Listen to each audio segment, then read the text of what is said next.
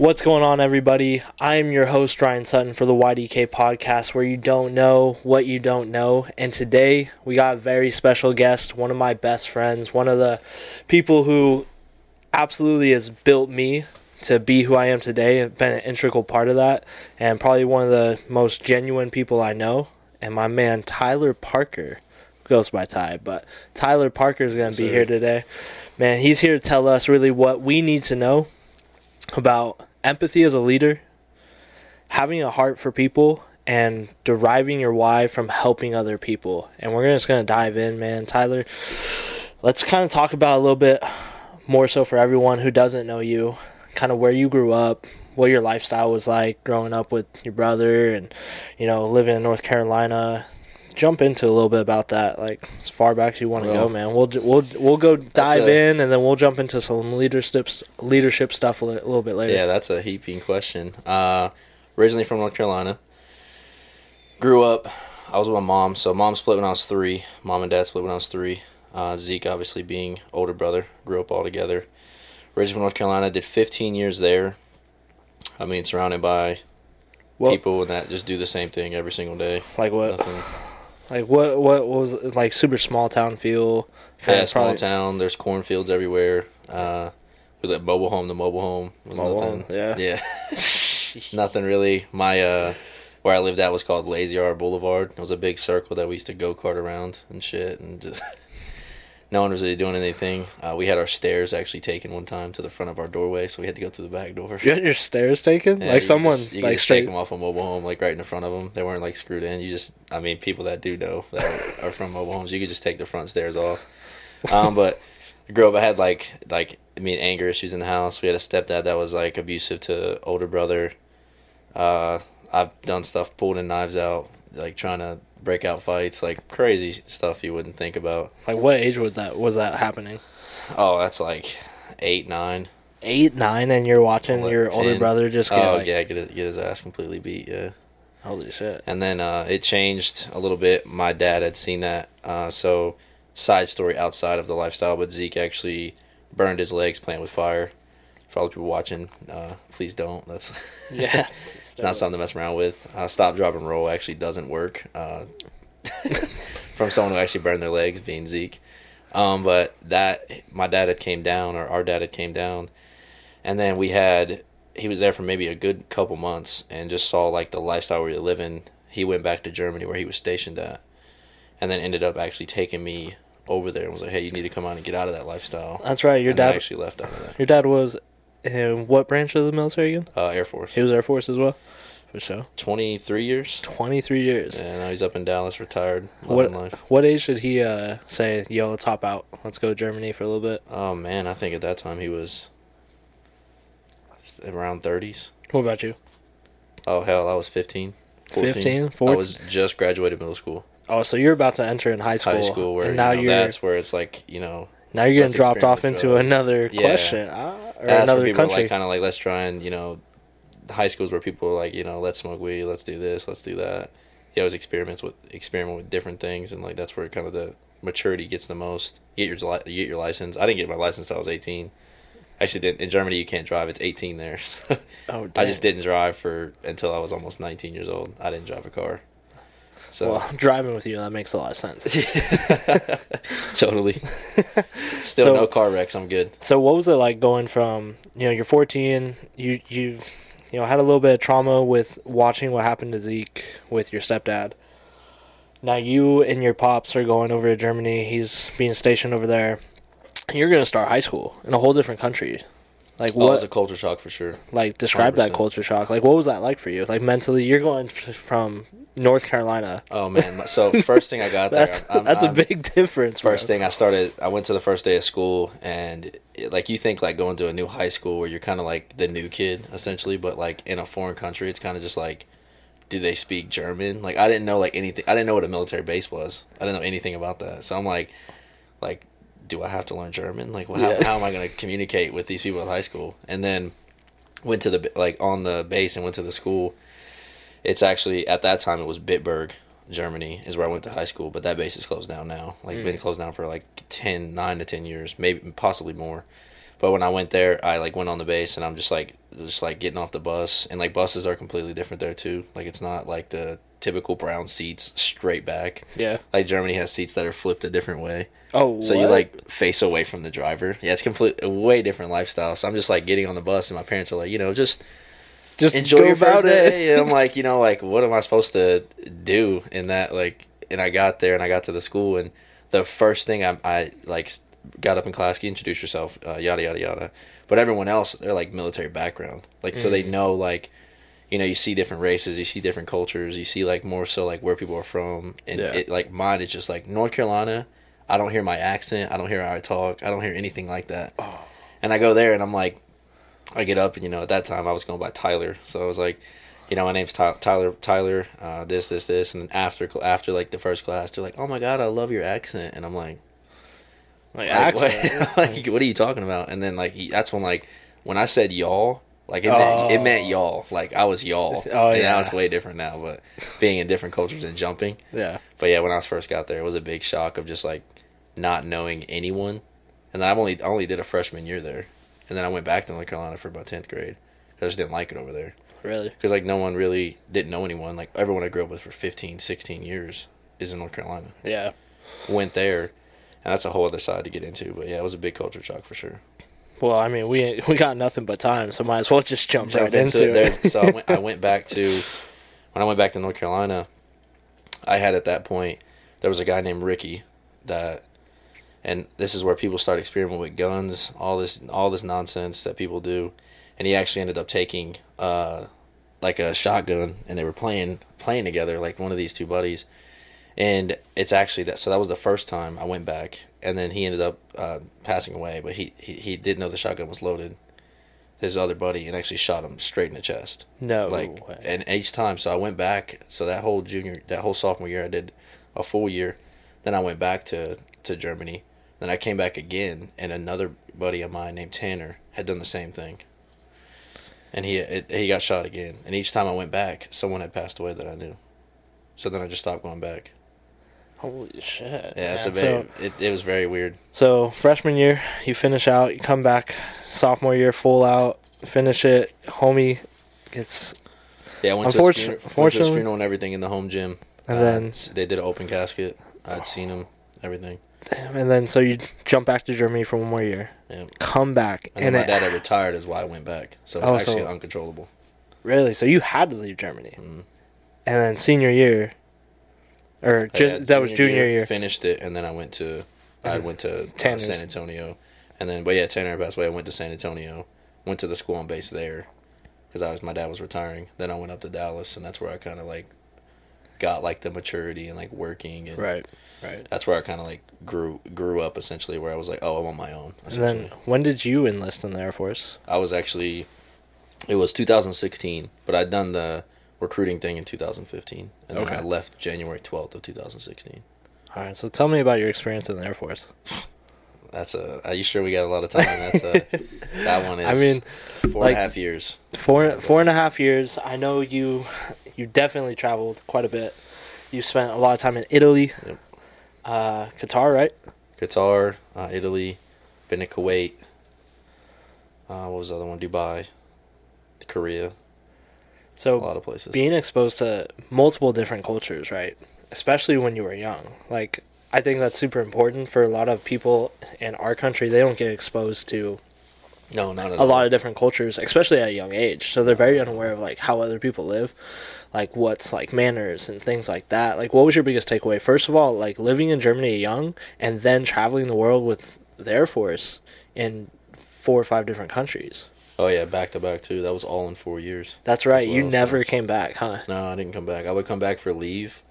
And that's where, like, the biggest one was, that's when you kind of realize, like, who is actually family. Like, who's actually, like, good who's friends. Actually going to be hitting you up. Like, people are telling to hit me up when I come back, and they're like, hey, I'm back in town. They're like, oh, cool, like, come see me when you can.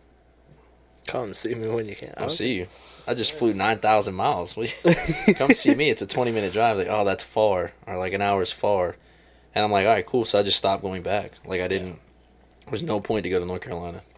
And now there's actually no point at all because, like, the only homie I've known there like years ago, because I've told you about before, Yeah. is he actually, like, back when they were lacing fentanyl and cocaine and all this, is that he actually he passed away, and another buddy named Dane. So it's like, if I was still in North Carolina, I don't even know if I would be sitting here currently talking to you, honestly. Yeah. But going there is, yeah, the whole military, you work 15-hour days, 18-hour days. It doesn't, and I get $32,000 a year, $40,000 a year. I'm like, so when I first got here, it was like a no-brainer. Like, you telling me I could put 10 hours a day and I make $120,000 a year. Yeah, You're for a You lot of catch people who may not know, Ty here is a district manager for a Austin office here in door-to-door sales with solar, and his first year made 6 figures. His very first year ever in the industry, which is not easy to do. Almost didn't. Almost didn't. We'll dive into that too. So after traveling a lot, going through the military and Air Force, after you got out, because you've had multiple different culture shocks. 15 years old, you go in Germany, big culture shock. Don't know anybody. Don't even know if they're going to speak your same language. Come back, lose some sad deaths to some good friends. Enlist in the Air Force, and you're traveling around. You're working crazy hours. I know military life is not what a lot of people say it is. Free dental. Hey, there you go. VA home loan, my boy. Let's go. That's all they take. That's all it is. So you get a VA home loan after your 4 years. But what was your mindset like in the military and when you got out? Because all my best friends have gone into the military, and I've heard one consistent thing is like they break you down and build you to who they want you to be, and that messes up a lot of mindsets. And I mean, we've definitely talked to one of our friends, Austin, about veterans with the amount of suicides in that community and stuff. Like, what was your mindset in the military? What was it like for you? And then when you immediately got out, like, where were you at mentally? Oh man, that's a main thing, because saying they break you down. It's like that's a really good question, because they break you down and they build you back up to like who you want to be. So like, hey man, like anything we say for you to do, it's like they like brainwash you to be like, no, I got to do that for the mission. But they never explain what the mission is. They don't tell you what it is. So like here, it's like the mission is X. So I'm like, okay, I know the mission. So obviously I'm going to follow it, given you can make a lot more. But right. But when I was in, is all these times, like there's times where I'd do like 3 days of work, 4 days of work. And then when I got out, it's like I was like kind of like shocked of like what do I do now? Because I had a crane certification, forklift, like grader, all these equipments so grader's kind of like level and field, just another name for a piece of equipment. But I got out and I was going to be a crane operator. And Zeke is actually the one that was like, no, that's like really dumb to do. And I was like, why? Like $120,000 a year. It's like a no-brainer for someone like from 35, 40. Yeah, it's a big increase. 120,000, and all I do is sit in the crane. I don't do nothing else. I just do this and sit. Yeah. Well, who would not take that? You just sit on your ass for 5 hours and just lift stuff. Yeah. So I'm like, why would I not do that? And then when I came to this, is like the mindset. I can kind of jump into when I first got here if you want to. Is that kind of the portion you want to hear? I mean, kind of like talk about because I feel like there's like a consistent mentality for people who get out of the military. Like, what was yours? Like, where were you just mentally? Where was I at? Mainly was like, man, let me think back to when that was, because that's a whole different person. That's a very different person. I got out and I was more like just like, F this, F that. Like, no one's here. I'm gonna do it myself. I'm gonna go do my own thing. Basically, it was just me. Like, I more so was like, I know I can get money. I know I'm a hard worker, and I'm gonna find it. And that basically was just like a grind of like, I'm going to show and I'm going to make more. No matter what I'm doing in this year I'm out, I'm going to make more than I did when I was in the military. And that's all I was focused on. It was more so like a culture shock. It was more so the greatest feeling ever was getting released from the military. Really? It was probably the greatest moment of my life. Was it more like a relieving feeling, or? It was so relieving. Yeah. What would you think you were just most relieved of? I don't have to wake up at 5 a.m. to drive and do jumping jacks. It's more or less. There's certain things in the military that are just, it's so political now. If anyone's watching, I would tell them that do not join the military. Really? You can join for the friendships, but like unless you have a deep passion to, go do something like kind of involving like serving the country, and serving the stuff, country, or like if you're just like a supply dude sitting back on base at the main home station, then you don't provide anything they can easily replace you. You're just a number. Right. So when I got out, I was like, cool, like I'm doing it my own way. I'm gonna figure it out myself, and like I don't have to have someone, like no one's telling me what to do. No one's checking to make sure I'm up. I don't set an alarm for 4 a.m. after I just got off at 1 a.m. So certain things, like just the freedom Ooh. I felt from, like, it felt like just like so much was lifted on my shoulder, and I kept all the friendships I had, but still I can just do my own way. Like so many people right now hit me up and they're like, dude, you're doing so well. Imagine if you did it sooner. That's all I hear. So that's interesting. But I mean, if you did it sooner, you may have been a whole different road. So you never really know, right? Yeah. You just never know. Everything does happen for a reason. So you're out of the military. You know, for one thing, you're gonna make more than what you did in the military. You just don't know how. Now, Zeke, for people who don't know, Zeke is Ty's older brother who helped him get to door to door.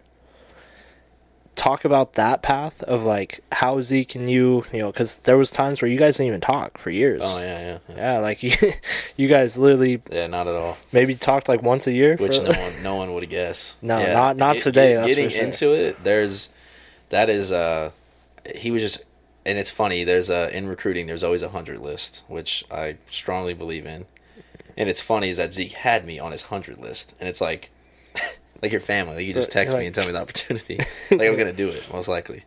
But he had me on a 100 list, and he always, like, once he started taking it like serious. But I'm pretty sure a lot of people that knows Zeke knows his backstory. So it's like we went for it was about 2.5 years, almost 3 years. I just didn't never. I would text him, and you got to think I'm in Korea, I'm in Italy. I'm like 12-hour, 18-hour. Like when I call him, he's asleep. When he calls me, I'm asleep. So it doesn't make. Yeah, it's hard to, but if you're family, you're gonna try to communicate. And there was just times where he was just focused solely on like what he was doing, so he wasn't like really involved in like anything I was doing. But when I got out, it was like we just started talking again, and it was just like the relief of like connecting with my brother, because like there was a crazy car wreck that he was in, and it's like I don't even know how he's here, honestly.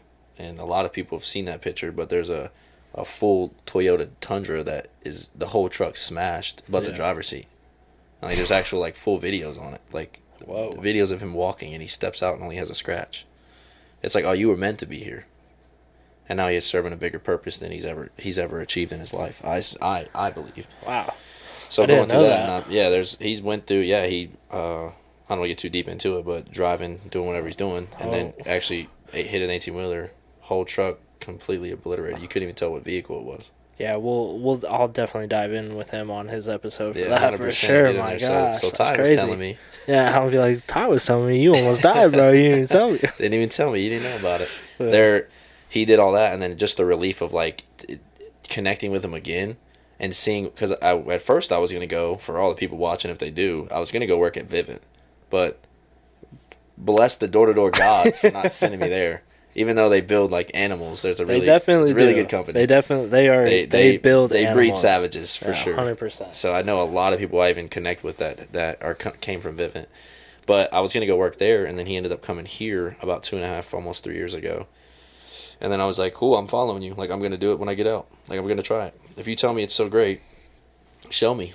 Like if it's gonna be something real, then show me something. Then he showed me a check for a heaping amount. I'm not gonna say it, but show me a check for a heaping amount. And I said, well, if you can do it, I sure as hell can do it. Yeah. And then I just jumped in right into it, man. That was a culture shock in a whole nutshell. The story from when you started is very interesting, so especially when Zeke comes over to the solar side of doing door to door. Right, he doesn't take a check. He's just building his own thing. Starts with you. It's you and him in the house, right? Like you guys were running meetings out of the house. Yeah, out the crib. Yeah, 100%. Like you would hop out the shower, get dressed, and you walking downstairs. You're at work. And I'm at work. Yeah. To change that whole mentality of saying like, okay, it's grind time. I need to sell. It's like completely shift of the mind. Tell me what that's like too, from going, because like I know like in military life, it's almost like you're accustomed to that bi-weekly paycheck. You're gonna get paid. It's always there. Then you're gonna say, nah, screw that. I'm gonna go strictly commission based.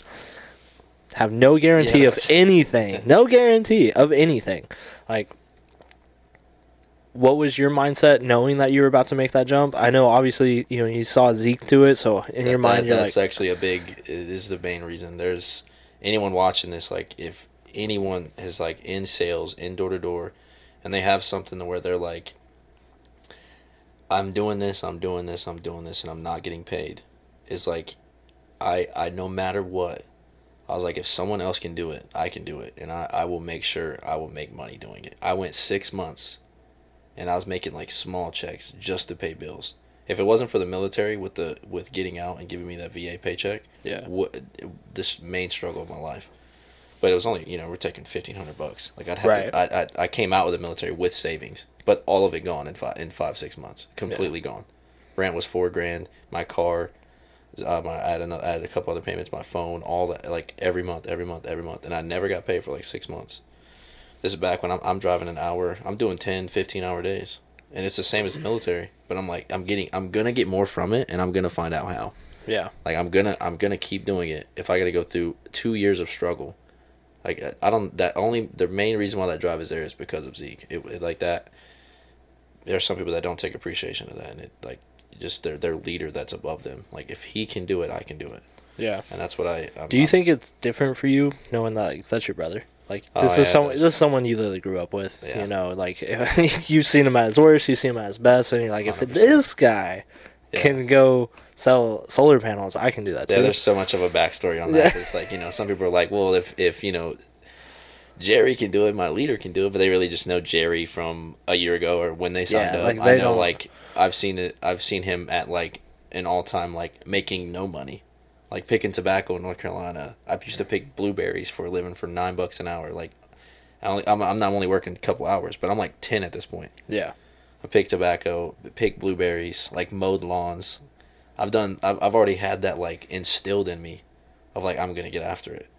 And Zeke had, like, he at the time period he didn't have that at all. Where do you think, like, and I don't know if you feel this way. Do you think, like, that attribute of, like, I'm just gonna get after it comes from something, or is it just, like, born with it? Like, I feel like it comes from something for sure. A little bit of both. There's people that can tap into it more or less easier because they have a higher belief in something. I kind of relate it to the Bible, essentially. There's people that believe, like, I don't see them, but 100% it's real. Like, miracles happen. And somebody on the other side is, I believe in only portions of it. It's more like the same thing. I believe in portions of sales. Like, when I get a sale, I believe that it works. When I get paid, it works. But those people on the other end where it's like, I don't matter if I don't sell any at all. Like, I'm going to get a check. If Ding Dong over here is getting bills and deals and submitting and getting installed, like, what we're the same human. You're no different than me. Yeah. I just work harder than you or whatever it is. That's how I view it. 100%. There's nothing. The main thing is obsession. Like, I'm obsessed with, like, signing someone up. If you aren't obsessed with what you're doing, you will not be the top 1%. That's facts. I'm completely obsessed with, like, changing people's lives. I've already been through a struggle. I will completely go. Let's talk about insane. that. That's, like, a powerful thing that, since I've known you, I've noticed for sure is, like, your main driving factor is legitimately to change other people's lives. And people say that, and, you always got to look at actions to really tell if that's, like, truth when they're saying that. And I look at your actions, and it's too obvious that is your main objection. You don't got to keep telling us, man. Yeah. But basically, man, like, where does that stem from? Like, when you were starting door to door, did you see this vision of yourself right now? Somewhat, some not. Zeke put a lot of belief in me to instill that vision in my... Yeah. I kind of have an advantage being that we used to live together when we first started to constantly see it and see it and see it. It was more so instilling. Zeke kept instilling the vision, instilling it in my mind. So it's more like I had a...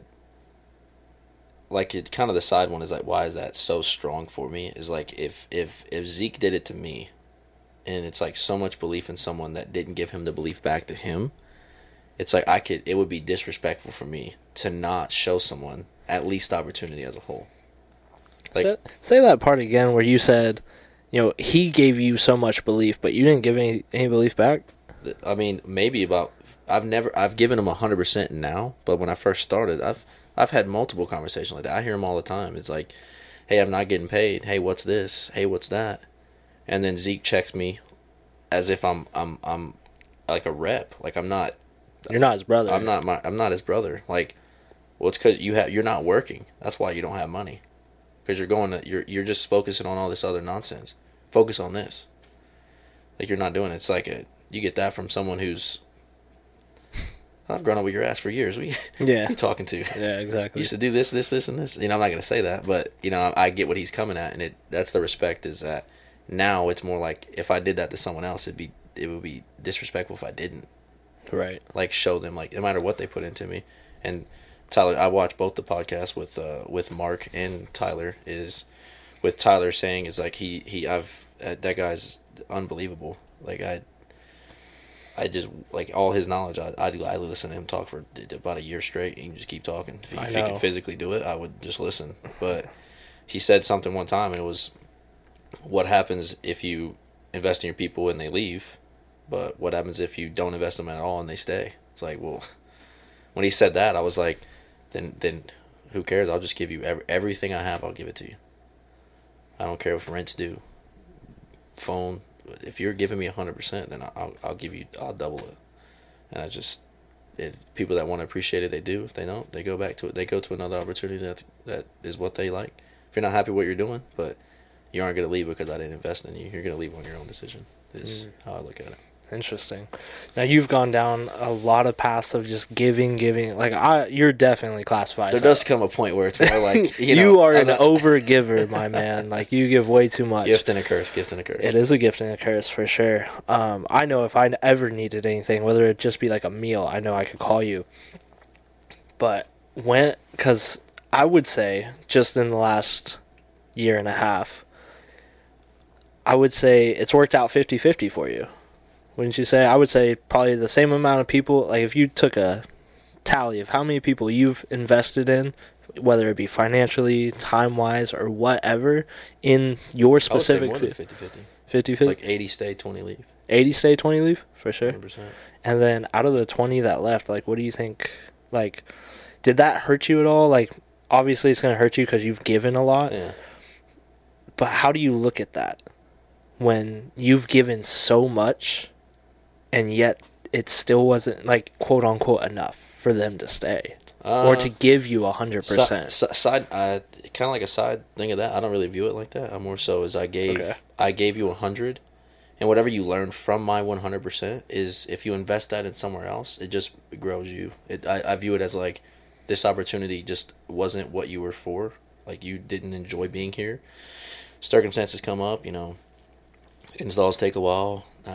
You're not happy where you're at. You start working this job and your relationship starts going downhill. And it's just like somewhere it's something where you just don't fit. But whatever you learn from here, if you apply it somewhere else and you take that money and that brain and that knowledge to somewhere else and you elevate to a higher standard, then by all means, it's like I view it as like that was what you were meant to do. And if I was the stepping stone where you had to like step on me to get up to that, then I don't have no hard feelings at all.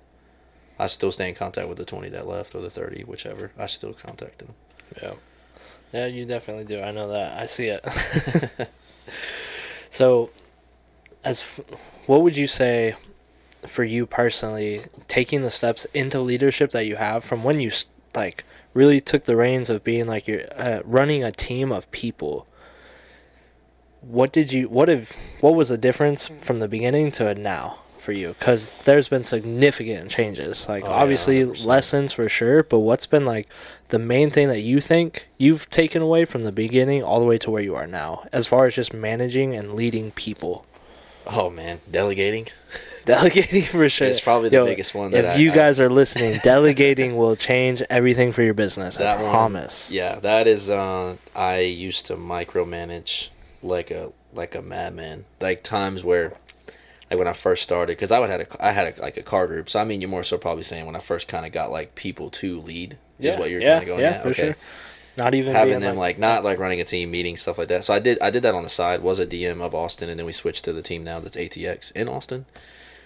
So you have it to where delegating was like the biggest thing, because like when I first started, it was like, set these appointments. Like, I'm gonna train you this way. I'm gonna train you that way. I'm gonna make sure it's like you line up to how I envision you to be a duplicate of me. But it was like once you got to that point, it was like no. Like, hold on a little bit. Like, let me make sure you're ready to do 100% of what I would do at 100%. And then it was kind of like, if you do 80% of it, like at the volume I do, then it's like I have to give you that so I can focus on and grow up in level, because then you end up doing 100% or 80%, stacking up more things. And that was the biggest thing for me, is I never delegated. And then I finally, after people were hitting me up like, hey man, you barely respond. Like, we were sitting there talking to you and you're just texting. Like, you're on your phone, you're calling people, you're getting this, you're getting that, you're reaching out, and it's like you don't even have, like, I don't even hear what you're talking about because it's not important at this moment. And then, like, when I started delegating, I had more time for, like, when I first started, I couldn't even manage a relationship. I was so, it was so much. I couldn't even fathom.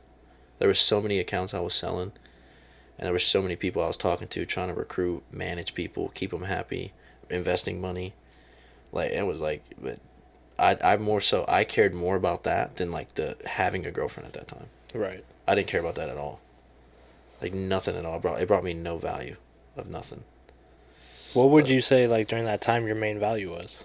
Oh, investing in people. I still say it to this day. I will have the biggest team that Sunder has ever seen. Yeah. And I will sell the most accounts. Like, my name will be known, and recently it's been up there. Yeah, it definitely has. The people on the team will be paid, and the people on the team will get recognized. Yeah, 100%. And it's finally happening. Hey, years of struggle. As long as you're still persistent and putting that energy out there, it always will follow through no matter what. And it's definitely coming to fruition for sure. There's been a lot of very recent, like, extravagant success with your team. Like, a bunch, just to give you guys an idea, his team is nothing but quote-unquote rookies, except for maybe 2 people. Not even. No one's been through a summer in this company. No one has been through a full summer in door-to-door in this office. And you're putting up numbers, I don't know, how big is your office again? 20, 25 people. 25 people, and you're smashing your region, right? You're top team in the region. You're cracking top 5 of the company nationwide. Like, that's big things. Like, what do you think for you being on the leaders, like being the face of that, has attributed most to the growth and just like the team? Not the team that people would not expect to do well is doing so well. Oh, the people that are on the team. I could not do this. Like, I could not be at the volume I'm at currently by myself. I wouldn't be happy, like, doing what I'm doing. So the people stepping up, and the people like here, the people that want to be here and they show up and they want to be the better version than they were yesterday, and they're improving each day, and they just have something they're fighting for. Like, that's the only reason that ATX is at where it's supposed to be and where it has to be. There's like people stepping up, and that I dragged along when I didn't delegate for so long, and then finally I'm like, just take it. Like they want it. Why would I hold them back? And I finally just let them take the reins. It's the greatest decision I ever made. Yeah. You being one of them. So. Stop. We ain't talking about me right now. But as far as like giving off delegation and letting people take the reins, what do you think was the hardest part for you for that? To like actually make that like step. To just be like, guys, I can't take over. What was the hardest part about letting that happen? Yeah, because that's not easy. If they don't do it at the volume that I would want, then I wasted my time. That was the hardest thing, and then I set myself back again. That was probably the hardest one. But if you don't have failure in anything, then you won't. I can't help you improve if you don't fail. So then that's what. But the hardest thing, the initial thought was like, if they don't do it at 80% of what I would, like or to grow and help them grow, then it's like, well, I just wasted my time. But then once I had it done, it was like, oh, obviously, you have to fail to. I can't just assume you're going to do 80% of it. True that. Man, one of my biggest things with you is you you definitely wear your heart on your sleeve. Like you definitely show emotion. You have the a substantial amount of like just empathy. Like what do you think for yourself as a leader has been your best quality in leadership? You hit it right on the I kind of figured. Being empathetic. One of the all great leaders are empathetic.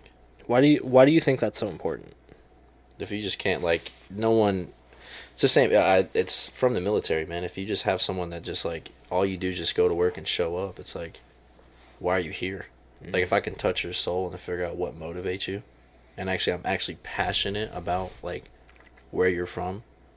So like when I watch Mark's podcast, I'm like, what? I'm like, why am I in tears? I didn't go through it. Well, I didn't go through that. Why am I?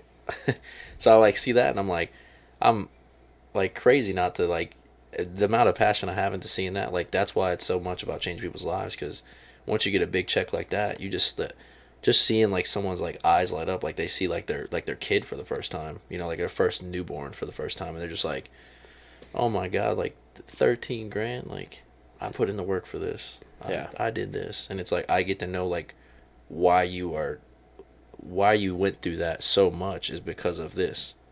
You didn't just go work do all that for no reason. Mm-hmm. I actually know the story behind like why you're here. Right. And that's like a lot of people struggle with that a lot, but I feel like it's the best quality ever. If you don't know your people, then you don't know where you're going.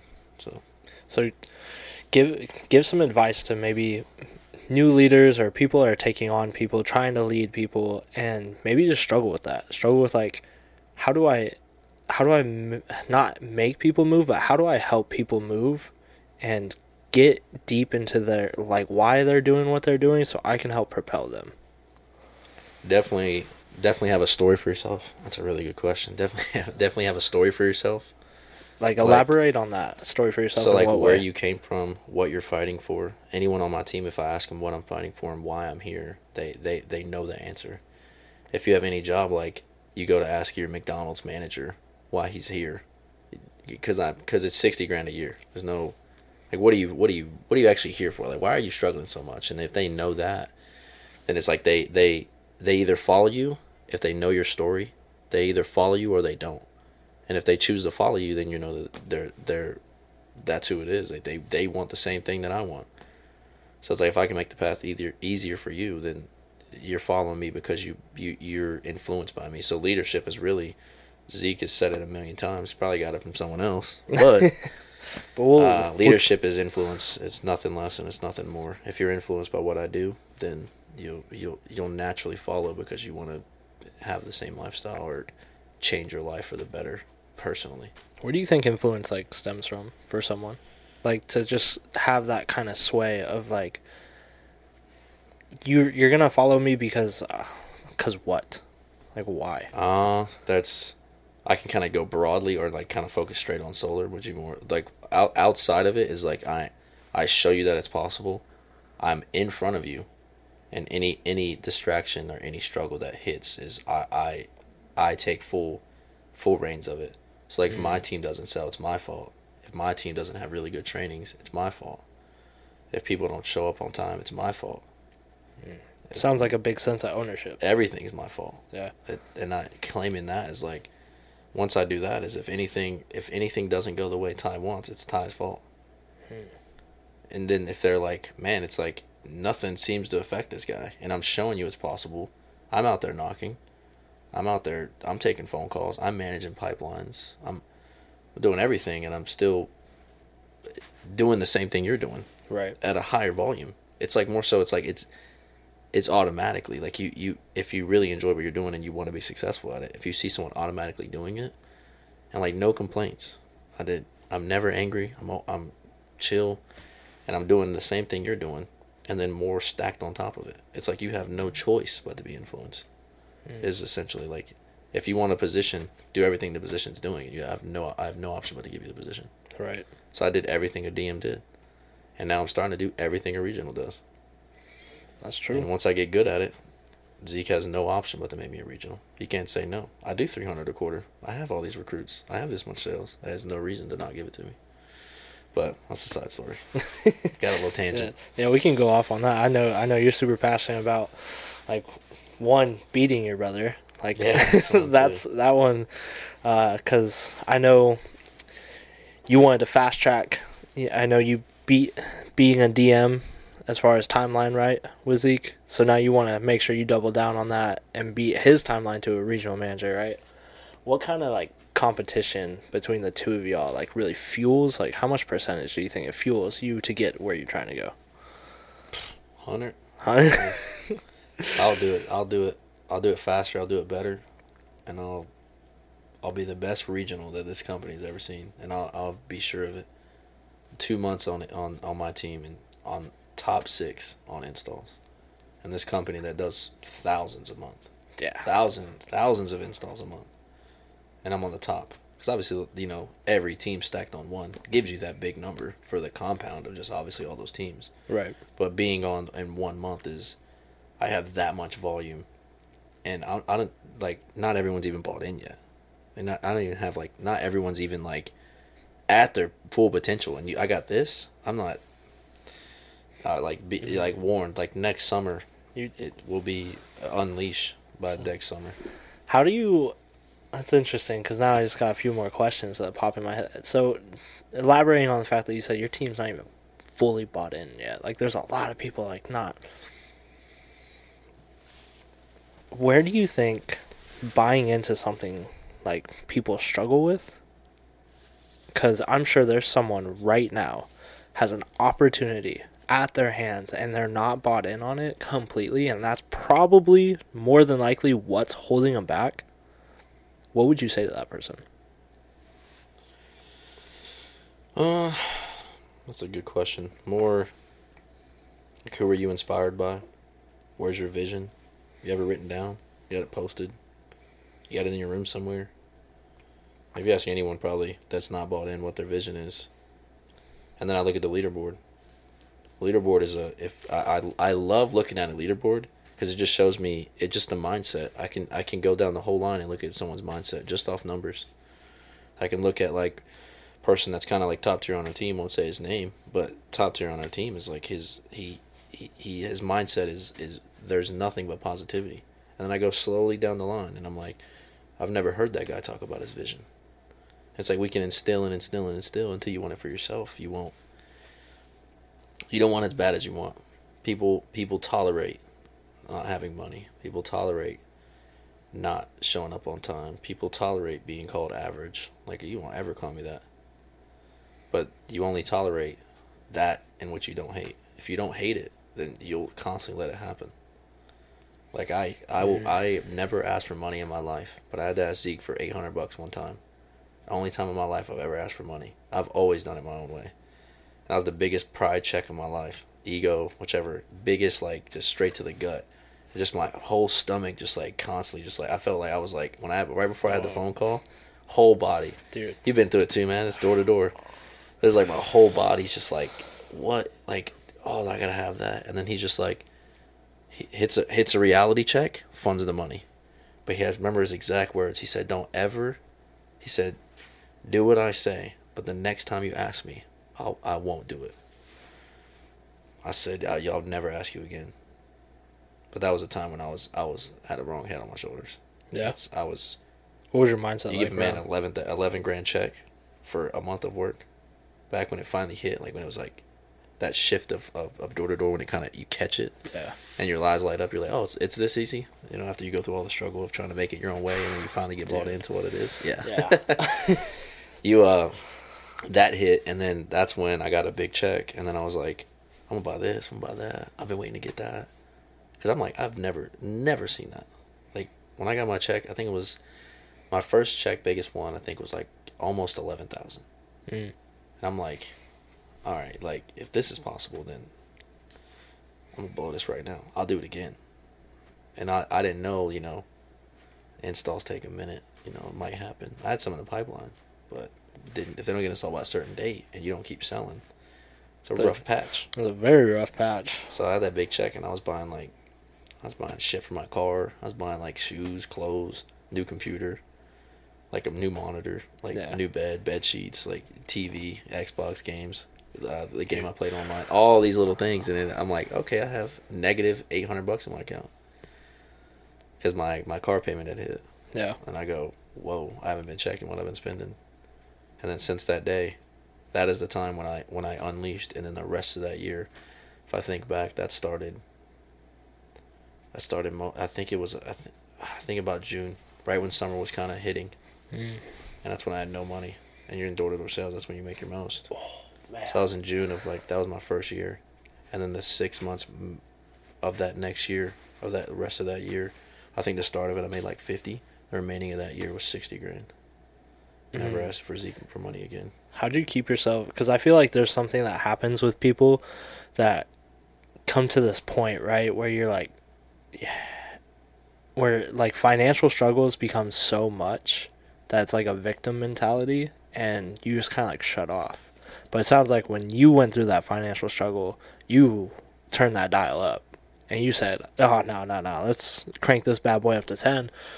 Like, how'd you keep yourself out of like, because what you focus on is what grows, right? Like if you tell a skier going down a slope, don't hit the tree, they're going to just focus on not hitting the tree, and they're going to hit the tree, right? How did you not focus on one, your reality check of like, yo, I just had to ask my older brother for $800 to keep my bank account from staying negative after making a bunch of money and blowing it? Like, how did you keep your mindset on like just straight on the path to like make sure you kept going and didn't let it beat yourself up? Because if you don't win your mind, like, you're fucked. Yeah, you will not be in door-to-door. That's very true. Yeah. Keeping my mind on is that whatever happened, it was my fault. And I always say this because people go through it all the time, but everything's my fault. I don't know owners. Everything was on me. Yeah. And it was like, if it's hard to say because people go through, they can't make rent, they can't eat. It's like, I don't know what it is, man. I don't know what's instilled in me. I'll find a damn way. If I'm homeless, I always ask people the same question when they come in. If you woke up tomorrow and you were homeless, what would you do? And you got those people that are like, oh no, man, and they always have an answer. Mm-hmm. They always have an answer. Well, I'd get up and I'd get after it. Then what are you doing? Right. Then you're not homeless right now. Why are you not doing that? So if you woke up and you were homeless today, you had no money, no food, would you stand like some of the people in this city with a sign? You'd go and get a marker, right? I need just help. Need food, or would you go get it? And then everyone has the same answer. I'd get up and get after it. So why aren't you doing it now? If you woke up and you had nothing to your name. So why do you think people don't do that? Because they it's the same as why people don't buy in a certain moment. Until it happens, then they'll do it. They don't prepare for it before it happens. Mm. No one wants to work hard when they got their rent paid. They want to work hard after the fact when they know rent can't be paid.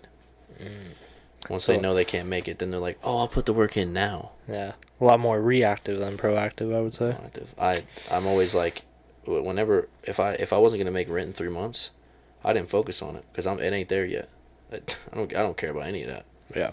And I know is that no matter what happens, I always think about it. I tell people to think about their worst position you've ever been in, and then label both of them. Where are you at now versus over there? There's times where I had no food, eating ramen noodles, spaghetti noodles uncooked. Mom wouldn't let me cook on the stove. Microwave don't work. Power's off.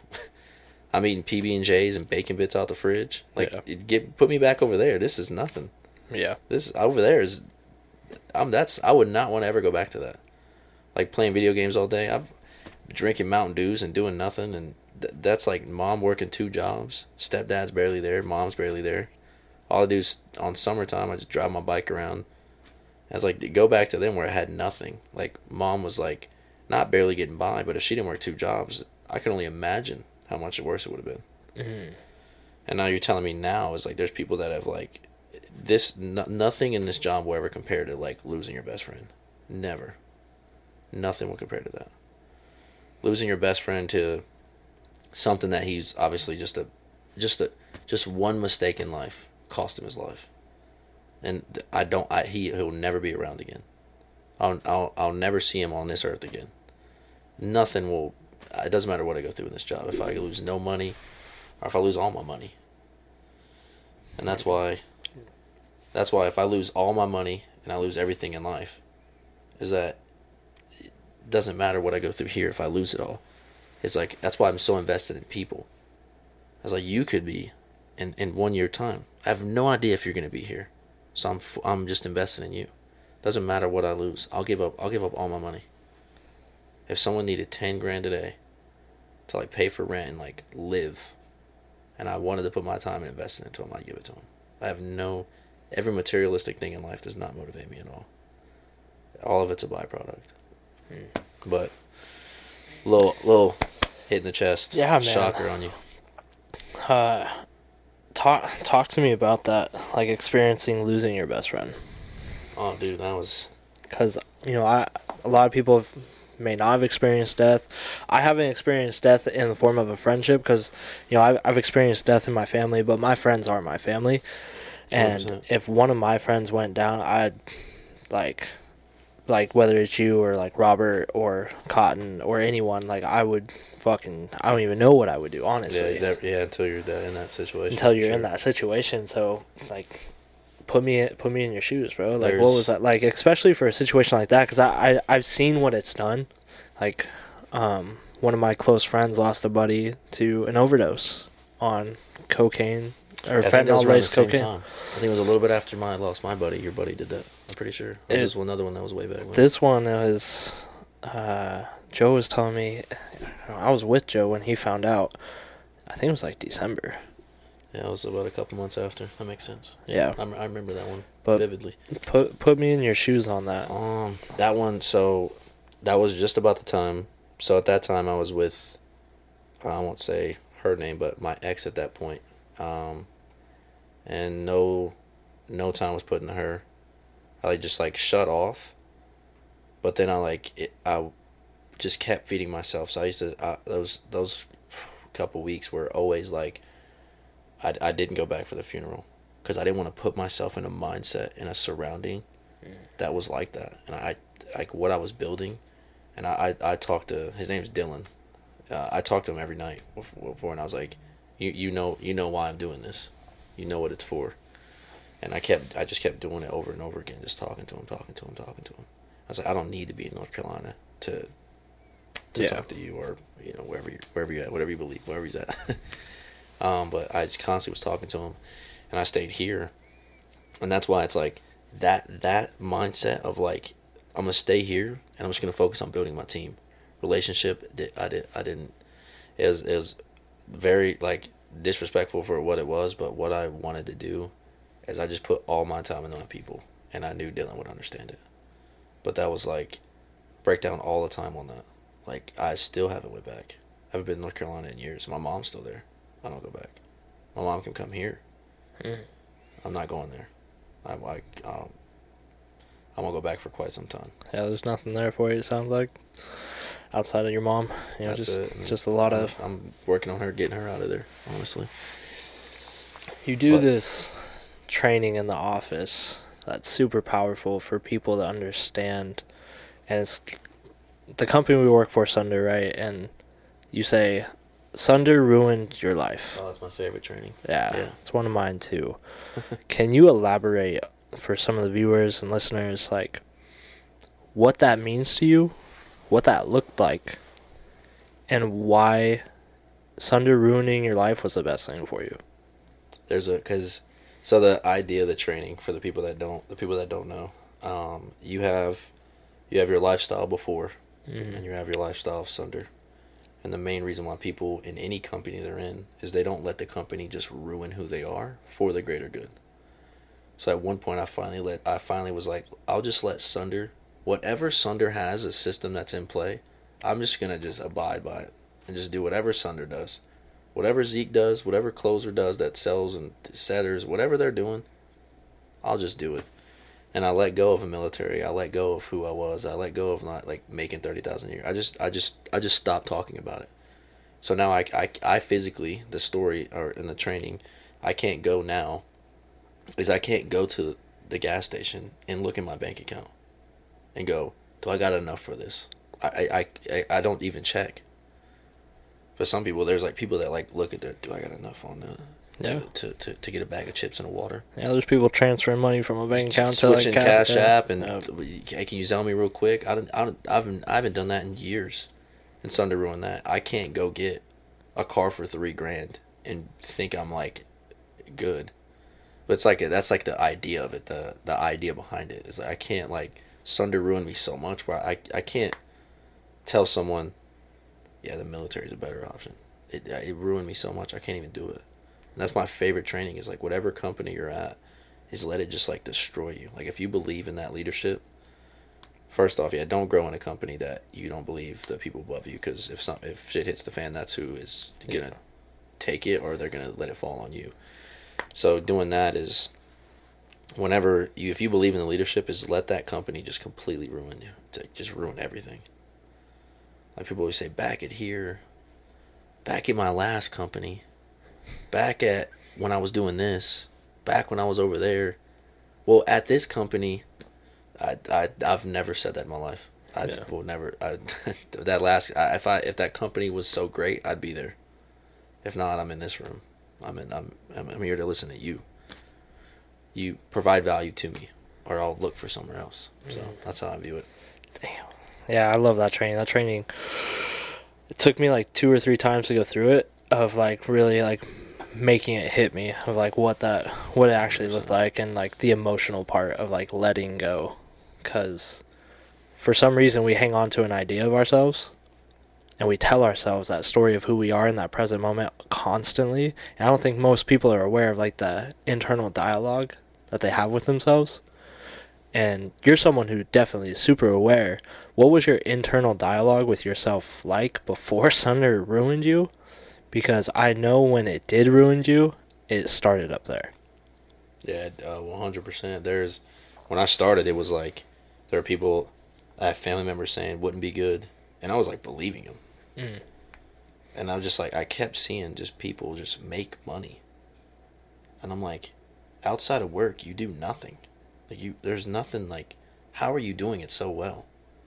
And I always look at people, and I was very judgmental, very, because there's people that are saying I wouldn't be good at it, you're not gonna do it. People like saying you don't fit in here, sales isn't for you, you can't do this lifestyle, you're better off doing this. Like I've heard all of it, and I'm like, I finally was just like kind of like you're like already down, and then just getting beat to death, like just keep getting beaten. It's like, when is it enough? And I finally was just like, I'll just dedicate a year to it. If it doesn't work out, then I'll go do something else. Like whatever, then I'll just let whatever Zeke says do, I'll just do it. And I just asked no questions. I didn't complain about nothing. No, I just let it. I completely sacrificed everything. I'll give it 1 year, and then fast forward a year later, I'm doing everything that Zeke did. Right. For other people to change. And faster, too. One of the biggest things that you say, and you say it so often, is like your biggest thing is making sure that you can help someone get to where you were, or you are, faster and with less struggle. Why is that one so important to you? Because sometimes, I'm not going to lie, when I think of like the struggle that I went through, I'm grateful for it. And I think it made me, grow that 10 times faster. And sometimes when I think about maybe having people not go through struggle like that, I feel like I don't know how that benefits them. Because I know how that struggle benefited me. Like, how do you... Because I know that's a very important thing for you, is making sure they don't go through struggle that you went through. More so when I say that line, I more so as the uncontrollable struggle. Like, if someone goes through something, is like, hey, if you sell 5, you get paid on 5. There's no, you put in 100% and got 20. I wanted to where it's so easy. You put in 100, you get 120. So it's gratification towards you. Like I've done. There's definitely someone out there that has done worse than me to start up. There's probably people that went years without pay, and they're like, why are you here? Like, why are you still in door to door? Like, you realize you've made 0 sales in like 3 years. Like, given that's extreme, but there's probably someone out there that went like, and now they're probably killing it. Yeah. But I went for like 6-7 months, almost 8 months of just nothing. And I would drive up an hour north, an hour back, And I had a Camaro at the time, stick shift. You imagine the traffic every day in that? Dude, I-35 in Austin is Yeah, so I'm driving up and down, up and down, up and down, and I'm not working the hours now like normal knock hours, like 2 to 9, 3 to 10, 1 to 8, whatever it is, 11 a.m. if you go out there. But I'm doing now. When I'm back in the day, it was like 9 a.m. wake up time. Like I'd be at the house, and then I'd go all the way to like 11, 12 at night is when I'd get home, and then repeat. And sometimes the meetings sometimes we didn't even have them. Like it was like, and it wasn't like, make sure you're trained up, Brian, and make sure you got everything you need. No, later, like, good luck selling it. Like, yeah. We're all testing it. We're all figuring out the best system. Like, good luck. We'll let you know when we figure it out. And the biggest month, our biggest month was our first month was like, we were thinking it's gonna be 30. Like there was no expectation. That's why I have so much appreciation for Zeke, because he built it from like self-made Austin. Yeah. There's no incentive or advance or help this. Like, went out of his pocket. Like, the first portion, he was like 20 grand deep.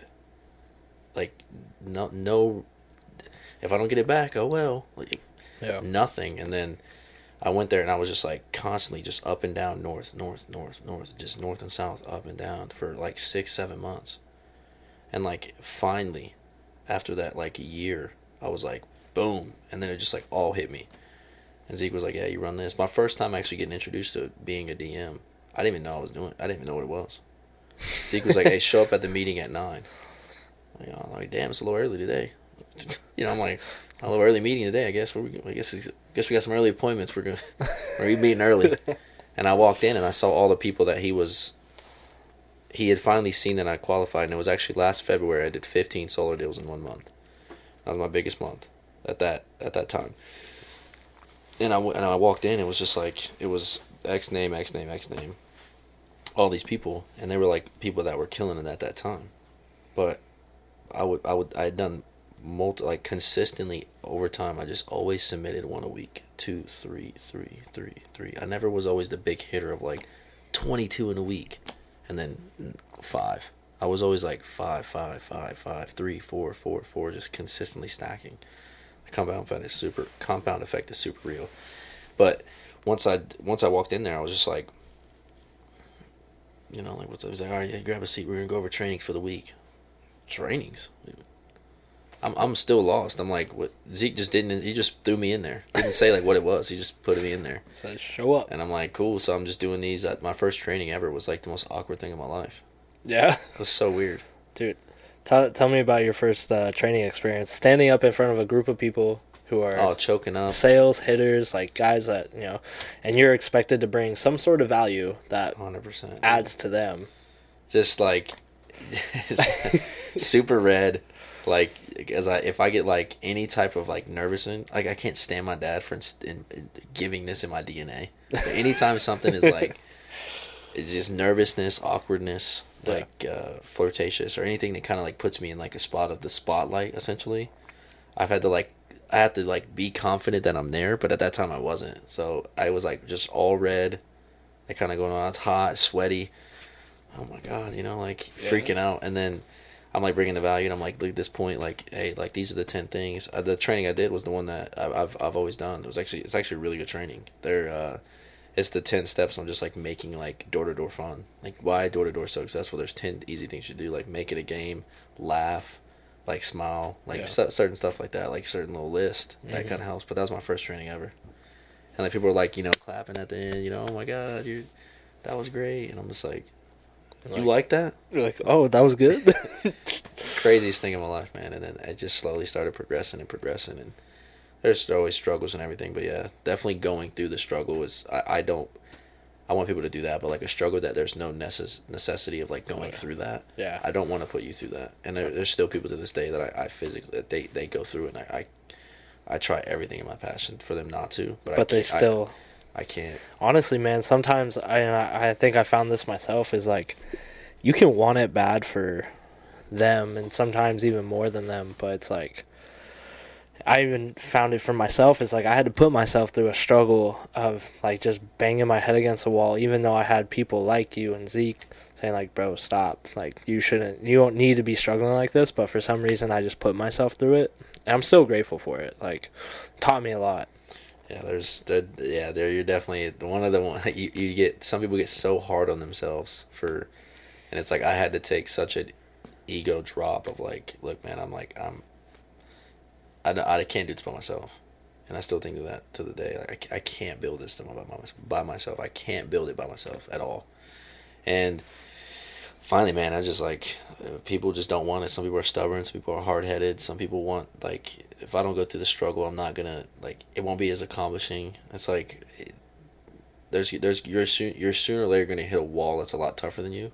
It's Inky Johnson is like my favorite guy ever. I love watching his motivational videos. Inky Johnson is great. Is definitely probably top two. He says in one of his videos, he's like, at sooner or later you're gonna hit a wall that's a lot tougher than you. And if you don't have like a driving force for why you do what you do, then it's gonna like knock you down. So like I do it for the people.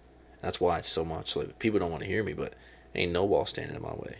There's so much behind me that's just like boom. And if your only thing is like I'm doing this for myself, like there's sooner or later gonna smack a wall where you're gonna need someone.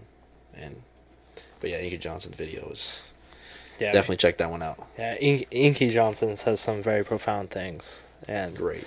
Like actually one thing that he said definitely stems deep into my why is the story of him on a plane for the first time and he's washing his hands in the bathroom and it says, out of respect for the people after you, wipe down the sink so we can leave it better than we found it.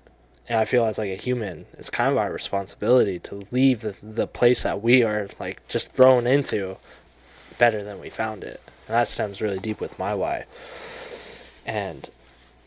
But kind of jumping in on one thing that kind of has been hitting my head a lot is when you were early on as a leader and you were investing into people and you had those first few people that aren't here, right? Like they're not here. And the investment, the time that went into it, they're gone. Like you're very good at disassociating like and letting not that affect you, right? You're like that it's just a stepping stone to wherever they're going to be. But was it like that always? Like when that first initial person where you invested time and effort into, like when it didn't work out, what was that like? Oh man, it sounds like I don't know, it's like cocky or what. It was always like that, it was always so like I'm that. like You were able able the best human in the world, yeah. But it always was like that. Like because Zeke is, I would look at someone that's like has gained a lot of people and has lost a lot of people, and it's like, why is he so great at like how's it not bothering him? But because he's only focusing on the people that are there. Yeah. So it's like if the people that stayed, and they're all for it, he's like wherever they go on their pathway, that's that self-inflicted decision, like that you decided to do that. Not whoever's here, I'm gonna give them 80%, 100% of what I want. Like I'm gonna give you everything because you're here and you show up and you deserve to. Like, I'm not going to put my time and efforts and vision on someone and trying to save someone that doesn't want to be here, let alone deserve to be here. The people that are showing up that deserve to be here and show up and have the face of, I'm grateful for what this is and I want to be here, I'm just going to give them all the time. So whatever decision they made is like, go do it. If it works out, like, yeah, let me know because I'll go try it as well. Yeah. You know, if you somehow make $400,000 in 3 months, in due fact, tell me. I would love to figure that out. You know, give me a call. Let me see what I can do. Give me a call. I'd love to invest in that. Like, you know, I'm always going to support them no matter what. And that's just instilled. That just goes down to the, like, I think like poaching is the most annoying thing in the world. Yeah, poaching I would never like recruiting from other companies and stuff. If they hit me up, sure, but I'll never hit another rep up. Yeah. Never. Why is that? Like, why do you feel that way? It's just more like you made the decision to go to that company, and I want to build something that's organic. Like I have my faults where I'll reach out to someone that I truly like care about, that I could see great potential in them. Mm-hmm. I have done it, but I've never went through with it ever. And it's just more or less is like someone has to go through that. Like you got to know that where home is. Like you have to figure that out. I can't I'm not going to be the one to stir up. Like I never want my name known around as the guy with people from other teams that are here. No one on my team they're not from anywhere else that I personally poached. They made the decision to come back here. Right. I didn't make the decision to tell them to come here. And that's probably one of the greatest things. Okay. Ever. You've developed like really good culture for an office and for a team of people, like how, first part of the question is, how could someone build a culture that people want to be in and around? And what would you say the two main things would be to like develop a strong culture? Because just for people who weren't aware, we did a training in our office for ATX a few days ago. We're talking more so just about being grateful for the opportunity that we have, and we were talking about a list of things of why to be grateful. And we went through about 12 to 15 different things, and not one time was money ever listed on it. But for most of it, it was things like culture, the people you're surrounded by, the growth, family. Like, it just kept repeating. It was so powerful to me that it's like, that was why people are here. Like, that's why people are grateful, is simply because of culture and the people around them. So, like, what is good culture for you, and, like, how do you build that?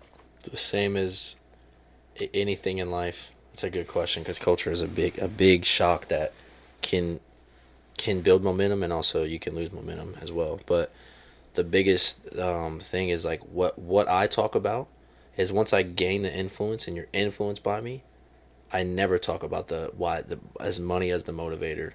I talk about having the friends and family, the people, like doing stuff together, pizza nights, game nights, like let's go to Dave and Buster's, let's do something, let's get out, beach day. I always talk about like where's something we can do as a group. I never say like, hey man, I'm only the people, like I'm going on this trip, like I just blew all this money, I'm about to go buy a 10 grand watch. I don't talk like that. I don't walk around with an 8 grand watch on my wrist, and I don't walk in with 10 grand pair of shoes on. Right. And I don't walk in with a business suit on thinking I dress exactly the same as you. And I just paint the vision of it, a standard, and how you talk to yourself. Forget the word, I know vision, and then just how you like what you speak about to yourself, like your like what you talk about. Right. I can't think of the word, but that is why the culture is so strong. Just that self-talk, though. Self-talk and a vision. They know where we're going, and they know why we do it. You don't have those two things, you'll constantly stay stagnant. You'll gain momentum and lose momentum. How do you preach a strong vision? Like consistent, strong, to where people see themselves in the vision. Oh man, what it looks like, what it feels like, what you did to get there, how it feels when you got there. Like ask you just everything about it. Like I see myself at like 33, just in a foreign country, just with just endless amounts of just freedom. And I felt like it feels fantastic to sit there. Just sit there. It's like great to like just sit there and like in that moment see like I changed this many lives. And I'm literally retired at 33 years old. I'm 26 now. I ain't got much time left. So that's why I'm in go mode. Like I'm getting after it as much as I can. I feel that. But just kind of like sharing it, like share with people that care about it too. Like put it towards, like talk to someone that has the same one. Like why keep a vision, solely to yourself? Like I'm not gonna say share it with Steve at the gas station, but people that are around you that you call family. If they don't even know your vision, then how are they gonna help you get there? Like I know like your vision for yours is like you have a vision in your vision. Your daughter is with you. Yeah. So mine's like I know that's what you are. So like anything that you do, I'm gonna try to 10x it on the back end, so it's even easier for you to do it. So when the daughter does get here, you go, boom. Like this is step 3 of my vision now is she's with me. Now right. I can easily go to 4, and it's like just a smooth organic transition. It's like that's just like standard. If I know that, if I didn't know that, I'd be like, who's your daughter? You have one? I wouldn't even know. So yeah, I know what you're fighting for. How? Because you alluded a lot earlier to your last relationship and how there was not a lot of attention, not a lot of value in it, and it stemmed from like your focus on one thing, right? How have you now cultivated life, like your life, with this one thing of being able to change other people's lives and making that a sole driving factor, but still now much better, may I add, have time for yourself and build your own life. And because, man, for a long time you were just so focused on one thing that I feel like you just never. As a robot. There was nothing about Ty. There was no priority for Ty in yourself. So like, when did you recognize that first, and then how are you how are you merging those? So Zeke actually helped out a lot with that. I had no boundaries. I had no priorities. Really, the boundary thing was the thing now. Like, I'm rooted now. Like, no one will put me off track. And if you want to join into my boundary, by all means. But back then, like, there's like, for example, like if someone says, you know, like you need to have something in your life where it's like that doesn't happen. Like, no one will tell me to do something. That's a boundary. It's a set. No one will tell me, hey, go grab that for me. Grab me a glass. Grab me a bowl. Hey, do the dishes. Like, no one's going to talk to me like that. And that's like a boundary I've set. So now, like, in my relationship now, it's like, it's a communication thing. It's not like, hey, like, go get that for me. Like, it's a boundary I set before it even happened. So right. Same as sales, same in relationships, same in personal life. But that one, it's going back to that. It's like I had no boundaries and I had nothing happening. And then it goes back to delegating, man. I have people that step up now that help me. And it makes it, you being one of them, Austin and Alec, is like, I have people that are stepping up to make it easier for me. Mm-hmm. It makes it like, if I'm going through something, I got planned, is that you are there to help me. And it's like, well, I didn't do that at all before. No one's helping Ty do anything. Yeah. Ty will self-build this, which a struggle that I could have just easily avoided if I delegated earlier. 1,000%. Okay. Then we're gonna wrap these up with like these last two questions. All right. Sweet. This one I'm trying to make a flagship question to end every podcast with, and that one is, what is something that's not normalized in society today that you think should be? Honestly, man, it's still a thing. Like, men can't be vulnerable in certain situations. Man. Oh, go on about that. That one is a big... Talk about why that's important. Big thing is, like, it's always, you know, if he comes off vulnerable, it's like, no, it's like, you look, like, down upon as a man instead of, like, it's so crazy to me that, like, it's always a thing like that. Like, men are always, like, you need to be, like, everything is, there's three things that's loved unconditionally. I think it's two, like a dog and a woman. And there's another thing. A child. And a child, yes. That are loved unconditionally. So it's like a man always has to prove something to be loved. And it's never like that. And it's like, that's why I love my relationship now, man. It's like I get it no matter what I put in, I get it. I get unconditionally love from her. So it's like, now it's like, but across all the board, like, a man has to prove something. Like, you have to have a good job. You have to make money. You have to be a provider. You have to be a provider. You can't, like, how many stay-at-home dads do you hear about? Yeah. Very, very rare. But I'm just saying is that, you know, that is like a big thing, is like, but if you're vulnerable and you're like, you know, I can't do this alone, I need someone, you're like brushed upon, like, move. Yeah, no one talks about like the suicide rates just in like men alone. It's kind of crazy. And it definitely all stems from that, like, societal way of how men should be viewed. And it's probably, like, I mean, it's cultivated over decades and whatnot, but still, it's like, how do you go about changing that now? That's probably my biggest thing. It'd never be accepted, probably. Yeah. You don't think so? Man. You just have that kind of percentage that hears you out. Those percentage of women or percentage of people that... Not the masses. That they look for that in a man because they see it as, you know, attractive, what have you. But... like that. So what we think needs to be normalized is definitely men being vulnerable and being loved unconditionally. No matter what they...